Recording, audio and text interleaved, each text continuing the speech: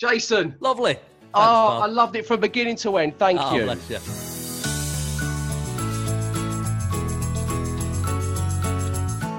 Hello and welcome along to Dave Berry's Dadpod. Since my daughter Evie was born over 2 years ago, this has been the place that I have gleaned invaluable dadvice from a host of interesting people. And this time out, I am delighted to be joined by a singer, an actor, a radio show host, and one of the nation's favourite comedians. He is also a father to 6 children. It's Jason Manford. Hey, Jason. Hiya, brother.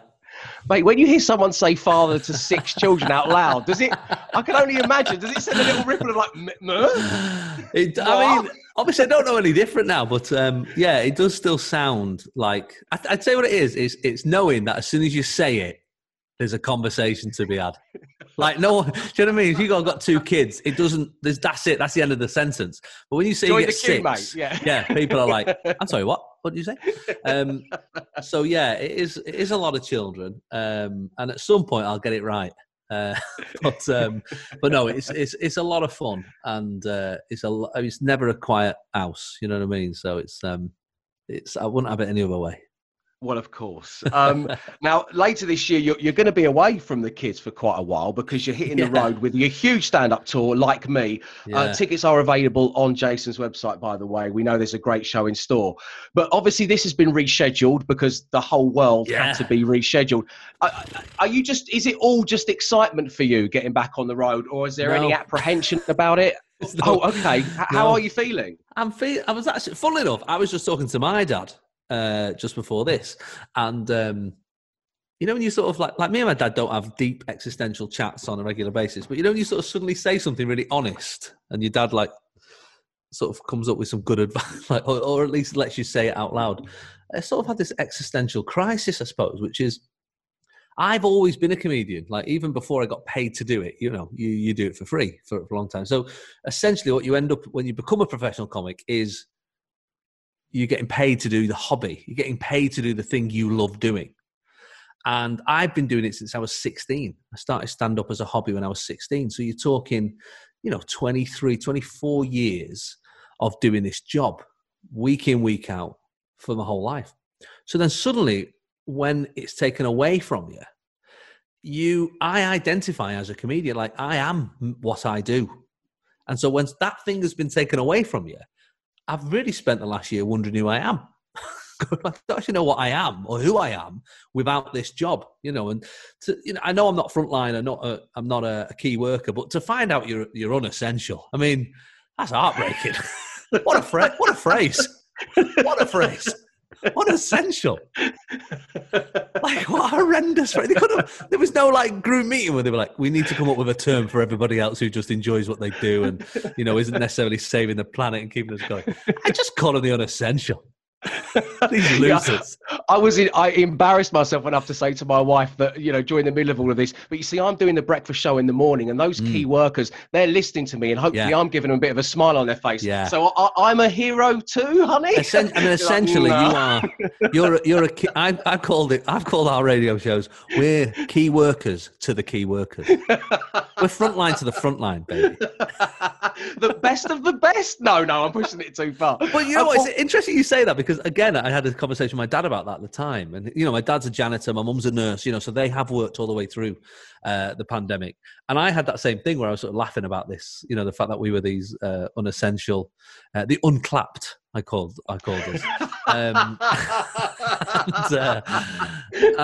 he said, you know, interestingly, he said, you know, when you get home from a day at work, or like you said, listening to the radio in the morning, like after a stressful day, especially my mum, you know, and nurses and people working frontline, when you get home after a long day, you do want to forget, and you do want to relax and forget about the tough, horrendous things that you've seen in that day. Mm-hmm. And I know it's a bit, and we're both, neither of us are up ourselves, but there is a moment where you do need that switch off, and we are the switch off, you know, and that's how I sort of grounded myself a little bit during the pandemic. Well, no, absolutely. And you know, and well done once again to all those key workers on what's been, you know, such a challenging time for them. It really has been. Let's go back a step though, Jason, because obviously, you know, you are a star of stage and you're a singer and, you know, a star of screen as well. But you said then, which is really interesting, you identified as a comedian, and that was taken away from you. And you mentioned that to your dad. What did he say? What did he have to say to you? you know, he said the thing with my dad is that he's never really found a place. Like, he's never found a job that he loves. Not like us, who've been lucky to find, you know, jobs that we adore and then get paid for them, which is the dream, isn't it? That's the absolute dream. Absolutely. And, you know, and he said, essentially, which you know, you just need to hear someone say it sometimes, which is, we are more than the sum of our parts. You know, we are a dad, and we are a son and a husband and a friend and a comedian, in my case, you know, and like I said, radio and all the different things. But we're more than that as well. And it's just trying to work that out, I suppose, when you're trying to find your place in the world. And if you are, and I'm sure I'm not the only one, there'll be other people out there, whatever your job is or whatever your thing is, you do feel defined by it, you know, whether you're maybe you're a copper or a, you know, frontline, or maybe a businessman or a businesswoman or whatever. You do find yourself defined by those jobs. So I guess it's trying to find those other things that you know, and he just rattled off a few things that I was like, oh yeah, no, I do like that. Yeah, I guess there is that as well. You know, and he sort of grounded me a little bit, which was, which you need sometimes, don't you? Wise words from Mr. Manford Senior there, which is lovely to hear. So a kind of year and a bit in lockdown as a father to six. Is that a hindrance when it comes to writing comedy, or is it a massive help, Jason? Well, and I'd like to touch if I may, very briefly, because I watched you with the brilliant stand-up to cancer show you did with Sean Ryder, and kind of trying to impart those stories onto, you know, trying to persuade him to tell some stories. I've just finished the counselling for that. It was for a great cause, and it was very entertaining television. But what I mean is, was it a time for you to glean those stories from your kids and think about how you could possibly work those in? Yeah. Right, okay. I think so. And I think also having kids reminds you of being a kid, and reminds you of those stories. And, you know, my kids are always saying, oh, Daddy, tell us about a time when, you know, you got in trouble, or, you know, you tell us about a time that you did something wrong. They love those. They're their favourite stories, you know. Right. I go, right, okay, sit down. So once I set fire to my friend's back garden. You know what I mean? Like, and then stole all the neighbours' milk to put it out. Like, that's the stories they want to hear. Like, and it sort of sounds like something from, like, you know, from the Beano or something. Some of my stories, I'm telling the kids the stories, they sound absolutely comical. Capers. It was capers, Jason. Yeah. That's what I always say, you know, like, I always say that to my kids. It's like, you know, we grew up on quite a, you know, a nice council estate, actually, you know, where it, like, there was never going to be any proper crime, but you probably wouldn't leave a freshly baked apple pie on a window ledge. Like, they were that sort of crimes. Do you know what I mean? Yeah. Like a Tom and Jerry crime. Yeah, exactly. Yeah, it's like, oh, really? You're going to tell me off of this? But so yeah, I do glean stuff on the kids, but not necessarily. It's a very thin line when it comes to stand up, because you've got to make sure, it's a bit like showing people pictures of your kids. You've got to make sure that this is interesting to everybody, not just you, because they're your kids. Because as we know, our kids are always the best. They're the best of the kids, and don't necessarily like any others. So you've got to come up with stuff that is holding a mirror to people. You know, you've got to go, this is a thing that happens with my kids, and then it's got to be something that other parents can go, oh my goodness, yeah, that's happened with my kids as well. Or if they've not got kids, oh, I remember when I was a kid, that's the sort of thing that we would get away with, or we would do, or we would get in trouble for. Because, you know, with stand-up, it's about hitting the biggest demographic as possible when it comes to your stories. So they have to be, they're specific to you, but they also have to have a bit of, you know, they have to be a bit generic so that people get on board with them and go, oh yeah, I can see what themes you're sort of playing with here. And I do tell the kids quite a lot, because my daughters are getting to an age, they're high school now, they're 11, and on occasion, something will happen. And as soon as it happens, one of my daughters, mainly my older of the two twins, I know it's a bit weird, 5 minutes, but she claims it. But she'll always go, oh, Daddy, that's not going to be in your set now, is it? That's not going to be in your comedy. And I go, yeah, probably. Yeah, probably will be my set. Like, oh, you're joking, because like my friends will say. Right. I never specify which kid did what. Like, I'm always really careful when I write my material that, you know, they don't necessarily know which one is what. Sometimes there's no getting away from it, but I try and be quite, you know, careful with who, and I never name them and stuff like that, you know. But at the same time, you know, I just say to them, they say, oh, do you have to? I said, well, look, if you really don't want me to, then obviously I wouldn't. But generally I only pick sort of soft stuff anyway. But I said, look, do you like your holidays? Do you like holidays? They go, yeah. I go, do you like all your toys and that? Do you like having a bedroom each in this house? They're like, yeah, Those I do. trainers are nice. I said, exactly. It's those trainers, right? Live at the Apollo pay for them. So, so I just go, basically, if you like your things, keep doing stupid things, and we'll all be fine. And let Daddy talk about them. Yeah, Fair contribute play to this family. Yeah. What I was going to ask, and based on that, and the kids bringing home stuff from time to time that you want to use, if COVID hadn't happened and I'd bought a ticket and I'd gone to see Like Me with my friends and I'd watched it when it was meant to happen, is it a different set to the one that I'm going to be seeing buying a ticket this time round? That's a good question, because yes, very much so. There's quite a bit that I wrote that isn't really relevant anymore in an odd way, not just necessarily for the audience, but for me. I feel like I've slightly changed opinions on things or viewpoints on things that I think, I actually think this way now, and I can sort of write a bit more about that. Originally, the show was quite an introspective show, and now I've looked a bit further afield at everybody else. And the general sort of loose theme of the show is that there's a modern or a presumed modern obsession with being liked. It releases endorphins in the brain when you get a click on Facebook now. People just log on to see how many likes their comments and pictures and things have got. And originally my theory was this didn't used to be a thing. This is not a thing that people were obsessed about, and now they are obsessed about being liked. It's sort of important to people. And I sort of went back to like when I talk to my children, I find it very hard sometimes to tell them off or to be angry with them because, I work away a bit and, I'm divorced as well from four of my children's mum. So there's an element of going, I don't want these few days that we've got together to be sort of, dictated or hampered by a grounding or a telling off. So I'm a bit softer, I think, than I probably would be. And certainly compared to my parents. And so it's hard, I think, these days for parents to have that moment where your children don't like you. And it's going to happen to us all at some point. You've got to tell them something that they don't want to hear. And so for a few minutes, they don't like you, or for a few hours, or for the rest of the night, or whatever it is.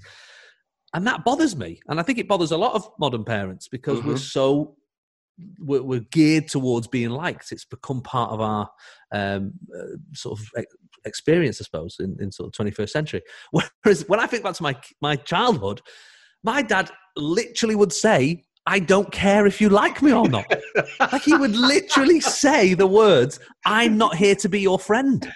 Yeah. No, he'd say that. He'd say, I've got Tony. Tony's my friend. I don't need you to be my friend. I've got a friend. I've got friends. I'm here to make sure you get to 18 alive.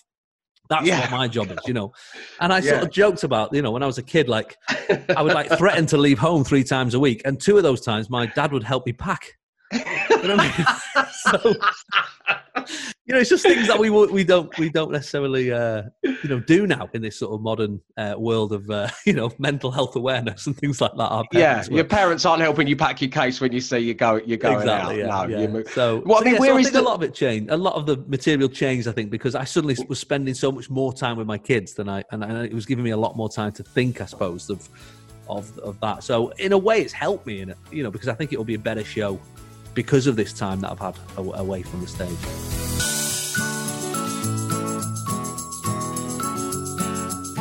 And if we look at your last tour, Muddle Class, I think it was such an interesting umbrella topic, particularly when it comes to some parents, and it's something we've touched on before on the Dadpod, is that idea of, you're a working class guy from a council estate, a nice one, albeit a nice one, and now, because of your success, you consider yourself to be middle class, and your children are middle class. They certainly are, Yeah, they certainly are, and that's sometimes a difficult balance to strike between imparting that work ethic that your parents clearly had to help get you to where you are, which obviously you did on your own with your talent, but to do that, and for them to enjoy the trappings that are available to them.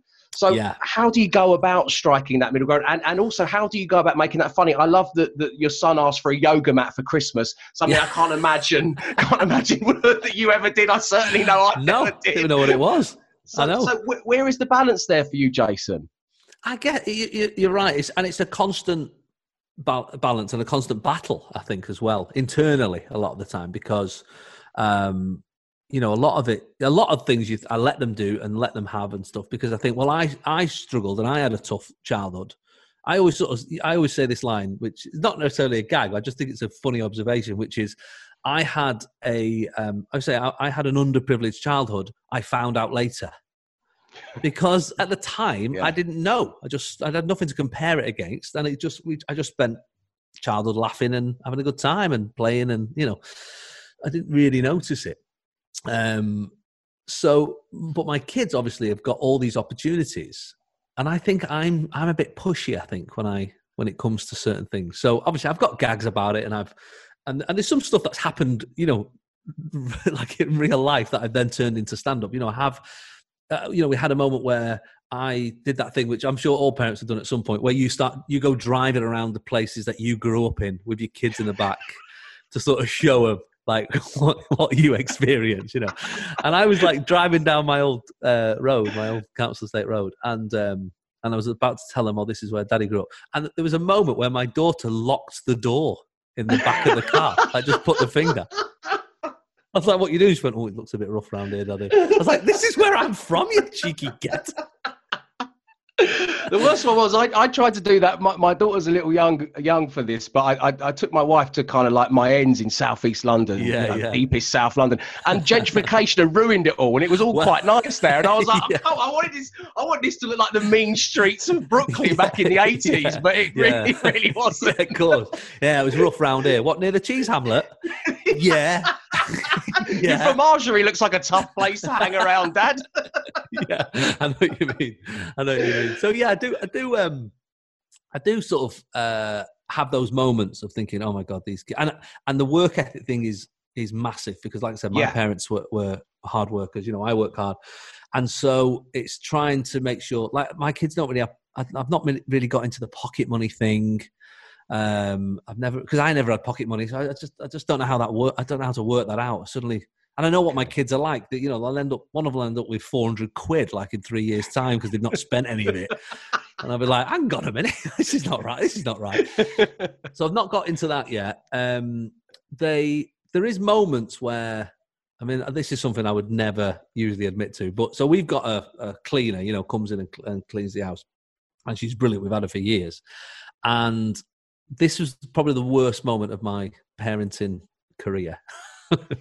Where like, so Suzanne comes in all the time. She's brilliant. We're part of the family. We love her loads. And my daughter had not tidied her bedroom, and I come upstairs and I said, she's about 7 at the time. She's 11 now, so about 7 at the time. And I said, what's going on? Why is your bedroom such a mess? She was like, what do you mean? I said, make your bed.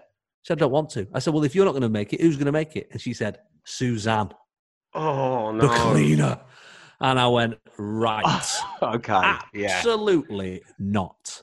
Yeah. So that was four years ago. And she's never made their bed since. I said, you don't do those. You do my room because I've made enough beds. So feel free to do my room. That's fine. I said, but don't touch those kids' bedrooms. They need to, you know, have a moment where they realise you've got to do. Well, you see, that is a perfect example of where, Jason, it is. You do have to be the bad person every now and again. Being disliked by your kids for a reason such as that is an invaluable life lesson that they need to take with them to be good adults and good people. Yeah. Because the adults I've met who would have that kind of attitude are people that I really have hated and loathed being around when I have been. Yeah, exactly. You know? That's the thing. I think it's having that moment. You know, it's that sort of thing, isn't it? Show you the child at 7 and I'll show you the man or the woman or whatever. And I think there's so many moments like that I realise that they have been, you know, I have spoiled them. We went to watch a musical. Now, obviously, I do musicals myself, so I know a lot of people in that business. And invariably, we finish watching a show. Somebody in it I'll know. They'll text me, do you want to come and backstage and meet the cast or come and look at the stage or whatever? It's a really nice little treat, really lovely. And we went to watch... Six, the musical, with my girls. And we got to the end of the show and my daughters were just sat there in the seats. And I was like, right, come on then. They were like, what?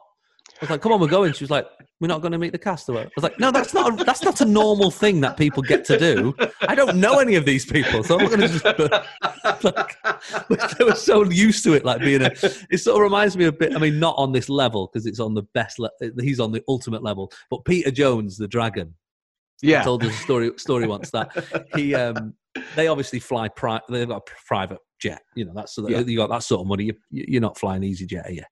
And they're flying to wherever, Portugal or wherever, and they, you know, the Caribbean or whatever, and they get on a flight, and it's one of the first times that they've used a commercial flight. So they're still in first, like, you know. Yeah, I mean, they're not going to be in the back, are they? They're not slumming it. But as they were walking through, Peter says that his daughter, out of nowhere, just went, Daddy, why are all these people on our plane? I was like, right, well, we've not got to that level. That's an amazing story. All these people. Are you friends with my father? Hello, nice to meet you. Hello. Oh, God. Yeah, so I always have that in the back of my mind. I always think, you know. So I guess the sort of, you know, I called it muddle class because I was stuck between the two. And so one of the things that comes out of that is I try and give my kids probably too many opportunities to do stuff, to find their thing that they, you know, that they're going to be passionate about. And I think I've probably, you know, we've started karate, we've started tennis, we've started singing lessons, we've got dances, you know, and so their diary's packed with stuff, you know, because I think you need to, one of the rules I have about childhood, about my kids, is you need to get out of childhood at 16. You need a language that you weren't taught at school. You need a sport, a team sport that you're decent at, that you can play, and you know, and then something arty, something fun, and you know, and those, if you can get those few things, then I feel like you've not wasted your extracurricular time.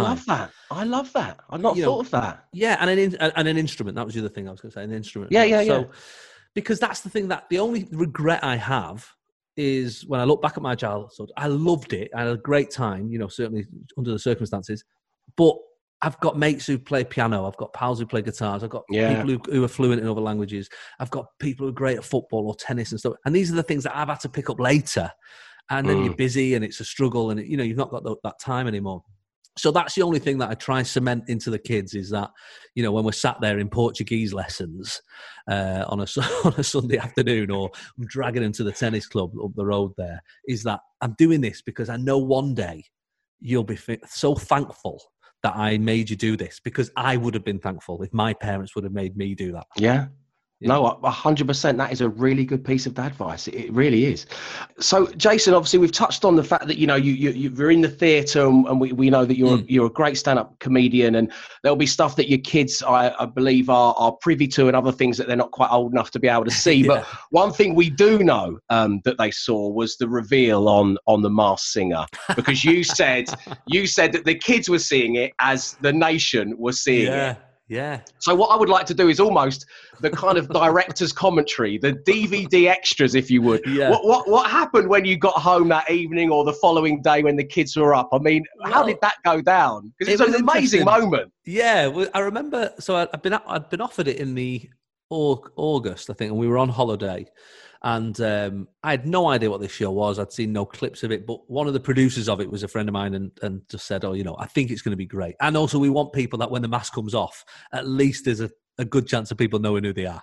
So will you do it? I said, okay, fine. So I was well up for doing it. It was a real honour to do the first series.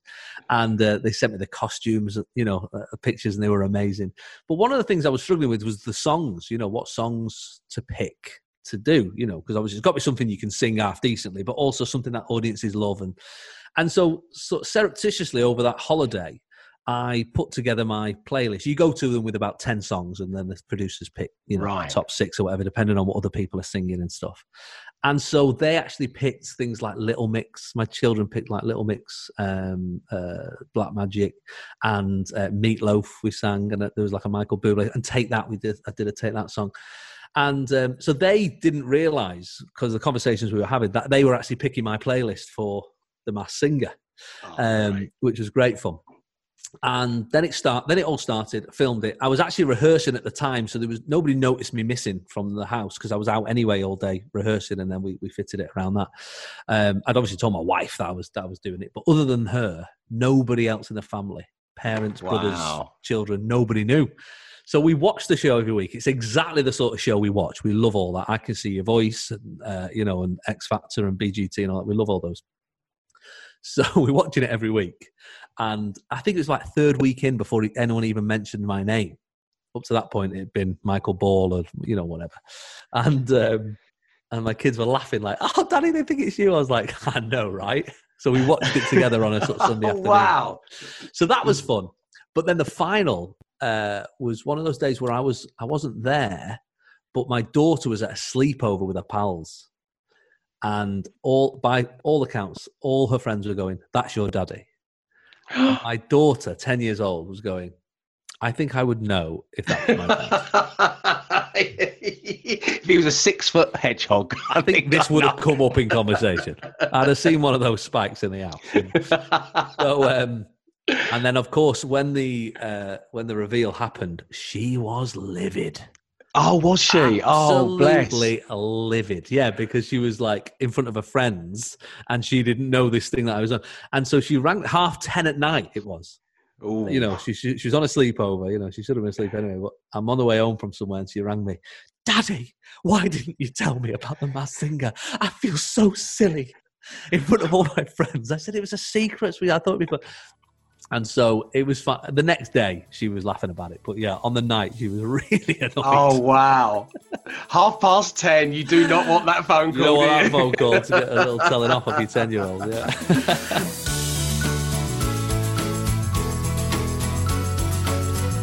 Jason, moving on, this is the last section of the podcast is always kind of dedicated to the same 3 questions, which I ask of all my guests. And I think you've already given, for me, a fantastic piece of dad advice. I love the idea of, my daughter coming out of childhood and her teenage years, being able to play the flute, being a black belt in karate, and can speak a little bit of Cantonese. That would be the dream. Right? Whatever, something along those lines. Totally. I love that.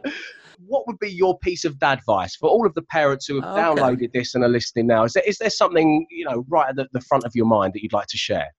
Yes, I think this is the most useful piece of advice I see, which is everything in childhood is a phase, good or bad. Everything's a phase. We still got our 3-year-old getting into bed with us of an evening, and my wife panics. "Oh, what's going to happen? He's not going to bed." I said, "Look, no 15-year-old is getting in bed with his parents. At some point, this will stop." You know what I mean? I was like, "Budge up, Dad." At some point, these things stop. And I think that's what I've learned from having 6 is, even if, you have those parents sometimes, and they just have a baby, and you say, "How's it all going?" They go, "Do you know what? Absolute dream. Sleeping unbelievably. Goes to bed at 7, up at 7 the next morning. Can't believe me, look." And I always think, that's a phase. Yeah. At some point, that will go wrong. And vice versa. If you're having sleepless nights and your daughter's not sleeping or whatever, that's also a phase. And so everything in childhood is a phase that will possibly be over at some point, good or bad, And obviously the trick is to try and just keep the good ones going for as long as you can. Absolutely. So I think it's just that. I think we worry a lot about a lot of things like that. I think Romesh does a brilliant routine. Romesh Ranganathan does a great routine that always makes me chuckle when I see it on the telly, which is about his wife potty training, panicking because the little boy isn't toilet trained. And he's like, "Look, there's no 25-year-old at a party just weeing himself and just going, 'Look, nobody trained me.'" Like, it's a really funny routine that he does. But I think it's so true, it's so true that you will get there. With bedwetters or your nightmares or weird phobias or just things that they won't eat or things that they won't do. Everything is a phase. And I think that the only thing you can do, you can tell your kid all day long what to do and what not to do. The only way of getting things through, whether it's food or activities or behavior, is learned behavior from you, really, and sort of getting it from you. And I was surprised that I just started really exercising, I suppose, and eating well this year. Can you believe? After nearly 40 years. And it's amazing how quickly your kids notice you doing a bit of yoga or going out for a run in the morning or eating a different sort of food. What's that, Daddy? Can I have a taste? Or can I come out for a run with you around the block? Or it's amazing how you could tell them all day, right, get up and have a run, eat that. They won't listen to you. But suddenly, because you're doing it as part of your day, it just becomes part of their day. It's and obviously at some point that won't happen when they're if your kids are 14, 15, this advice is null and void. It's too late for you.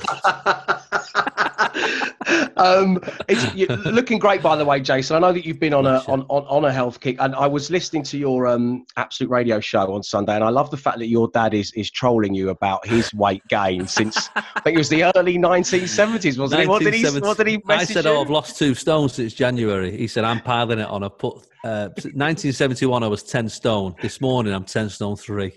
Piling it on.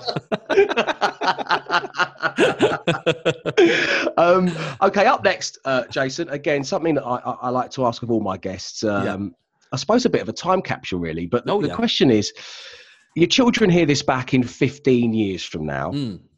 What would you like to say to them? Oh, crikey. 15 years from now. So that's 20. My eldest will be 26. So, oh, God. Just the idea of that. Please don't be pregnant. Please don't be pregnant. That's all. We can edit this little breakdown out, Jason, and just please have seen some of the world first, please. Crikey, what would I tell my kids in 15? If you want to hear this in 15 years' time, I guess I would say that I've learned this lesson, thankfully, and weirdly, the pandemic has taught me a few lessons, Richard. It was to really work out the priorities of things. And I think dads can, and look, I know this is not a 21st century thing to think or say, but it is still the case in a lot of men's brains. A lot of men still see themselves and put the pressure on themselves to be the breadwinner or to be that person who goes off to work. And I know that's less, prevalent now as it used to be, and certainly is in a lot of cases. But it's still whether it's just in our minds, our memories, that's the way our dads were, it's in there somewhere. And we sometimes put a bit of pressure on ourselves. And we often think our contribution to the family is going out to work and earning that money to put the roof over their head or whatever it is, And I have always thought like that. I've never realized how much I was missing, I think, from my kids' childhoods. And this last year, being forced to stay at home with them, made me realize that, really. And so I'm so thankful in a way that I learned it before it was too late, and it was too late to sort of make up for lost time. So I think what I would say to my children is, I was away a lot, I was working a lot, but I was doing it for you. I was doing it to give you the start in life that I never got. Lovely. That's what I'd say. Do not be pregnant. And finally, there's an old saying about you can't pick a favourite child. Oh, you don't have to name them. Do you have a favourite child, yes or no? I mean... The initial reaction to that question every time is always fantastic. Yeah, because, and I say this to my kids all the time, I go, you've got a favourite parent. So all kids have got a favourite parent, and it's usually mum. So I think it's totally well within our rights to have a favourite kid. But what I will say is my favourite kid choice changes. Yeah. So one day it'll be that one day it'll be another one.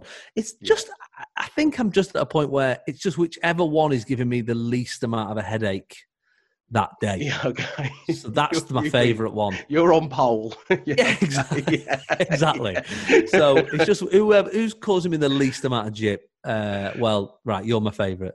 I could get to the end of every day and probably do a diary of who was my favourite that day. And then when you look back at it over a year, you're like, oh my God, they all had 50 days each where they were the favourite. Like, it would be even over a year. What a spreadsheet. Yeah, it would be a spreadsheet. Yeah. So I guess it's like, it's whichever one's being good, but also not being good in a way where you'll find this. You just got the one, haven't you? The one. Just the one, yeah. Right, okay. Yeah. Evie, she's 2.5. Oh, yeah. Lovely. Oh, you'll need another one at some point. I will. That's my offer. That's my offer of advice to you. Okay. 2 is the best number. And Dave, I've done all the numbers, and 2 is the best. Two is the right amount, okay? Family tickets still work. You don't have to change your car. You know what I mean? Like, it's all there for you. 2 is the perfect number. Also, it's rare that you meet an only child later on in life and they're not a bit odd. So just bear that in mind. Do you know what I mean? They're always I'm actually running that through my mind now, friends. I know. Yeah, you're right. Do you know what I mean? They're always a bit odd. And the reason is because they never had a sibling to punch them in the face when they were being a dick. You know what I mean? If you've not got that person to give you, to occasionally give you a little slap for when you're out of order, you grow up thinking you're absolutely, a supreme being. So, that's my. Anyway, I've gone off tangent. So when it comes to favourite children, it's just whichever one is not being an absolute nightmare that day, but also being good without being that sort of showy good. You find this when you have more than one child, which is occasionally your children will be good to prove how bad another one's being. They're not doing it because they want to be good. They're doing it because they know that one will get even more in trouble because they're being so good in comparison. So it's trying to work out whether, how evil they're being when it comes to being good. Jason, it's always a pleasure to spend some time in your company, my friend. Thank you for what has been a very funny, very informative and very insightful edition of the Dad Pod. Good luck with the tour, because I know all of your fans and tickets are available on Jason's website are going to be thrilled to see you back on stage. And there's so many dates and so many times that people can go and see you. So best of luck. Love to the family, of course. Yeah, Thank you very much indeed. Jason Manford. Thank you, Jason. Thanks, pal.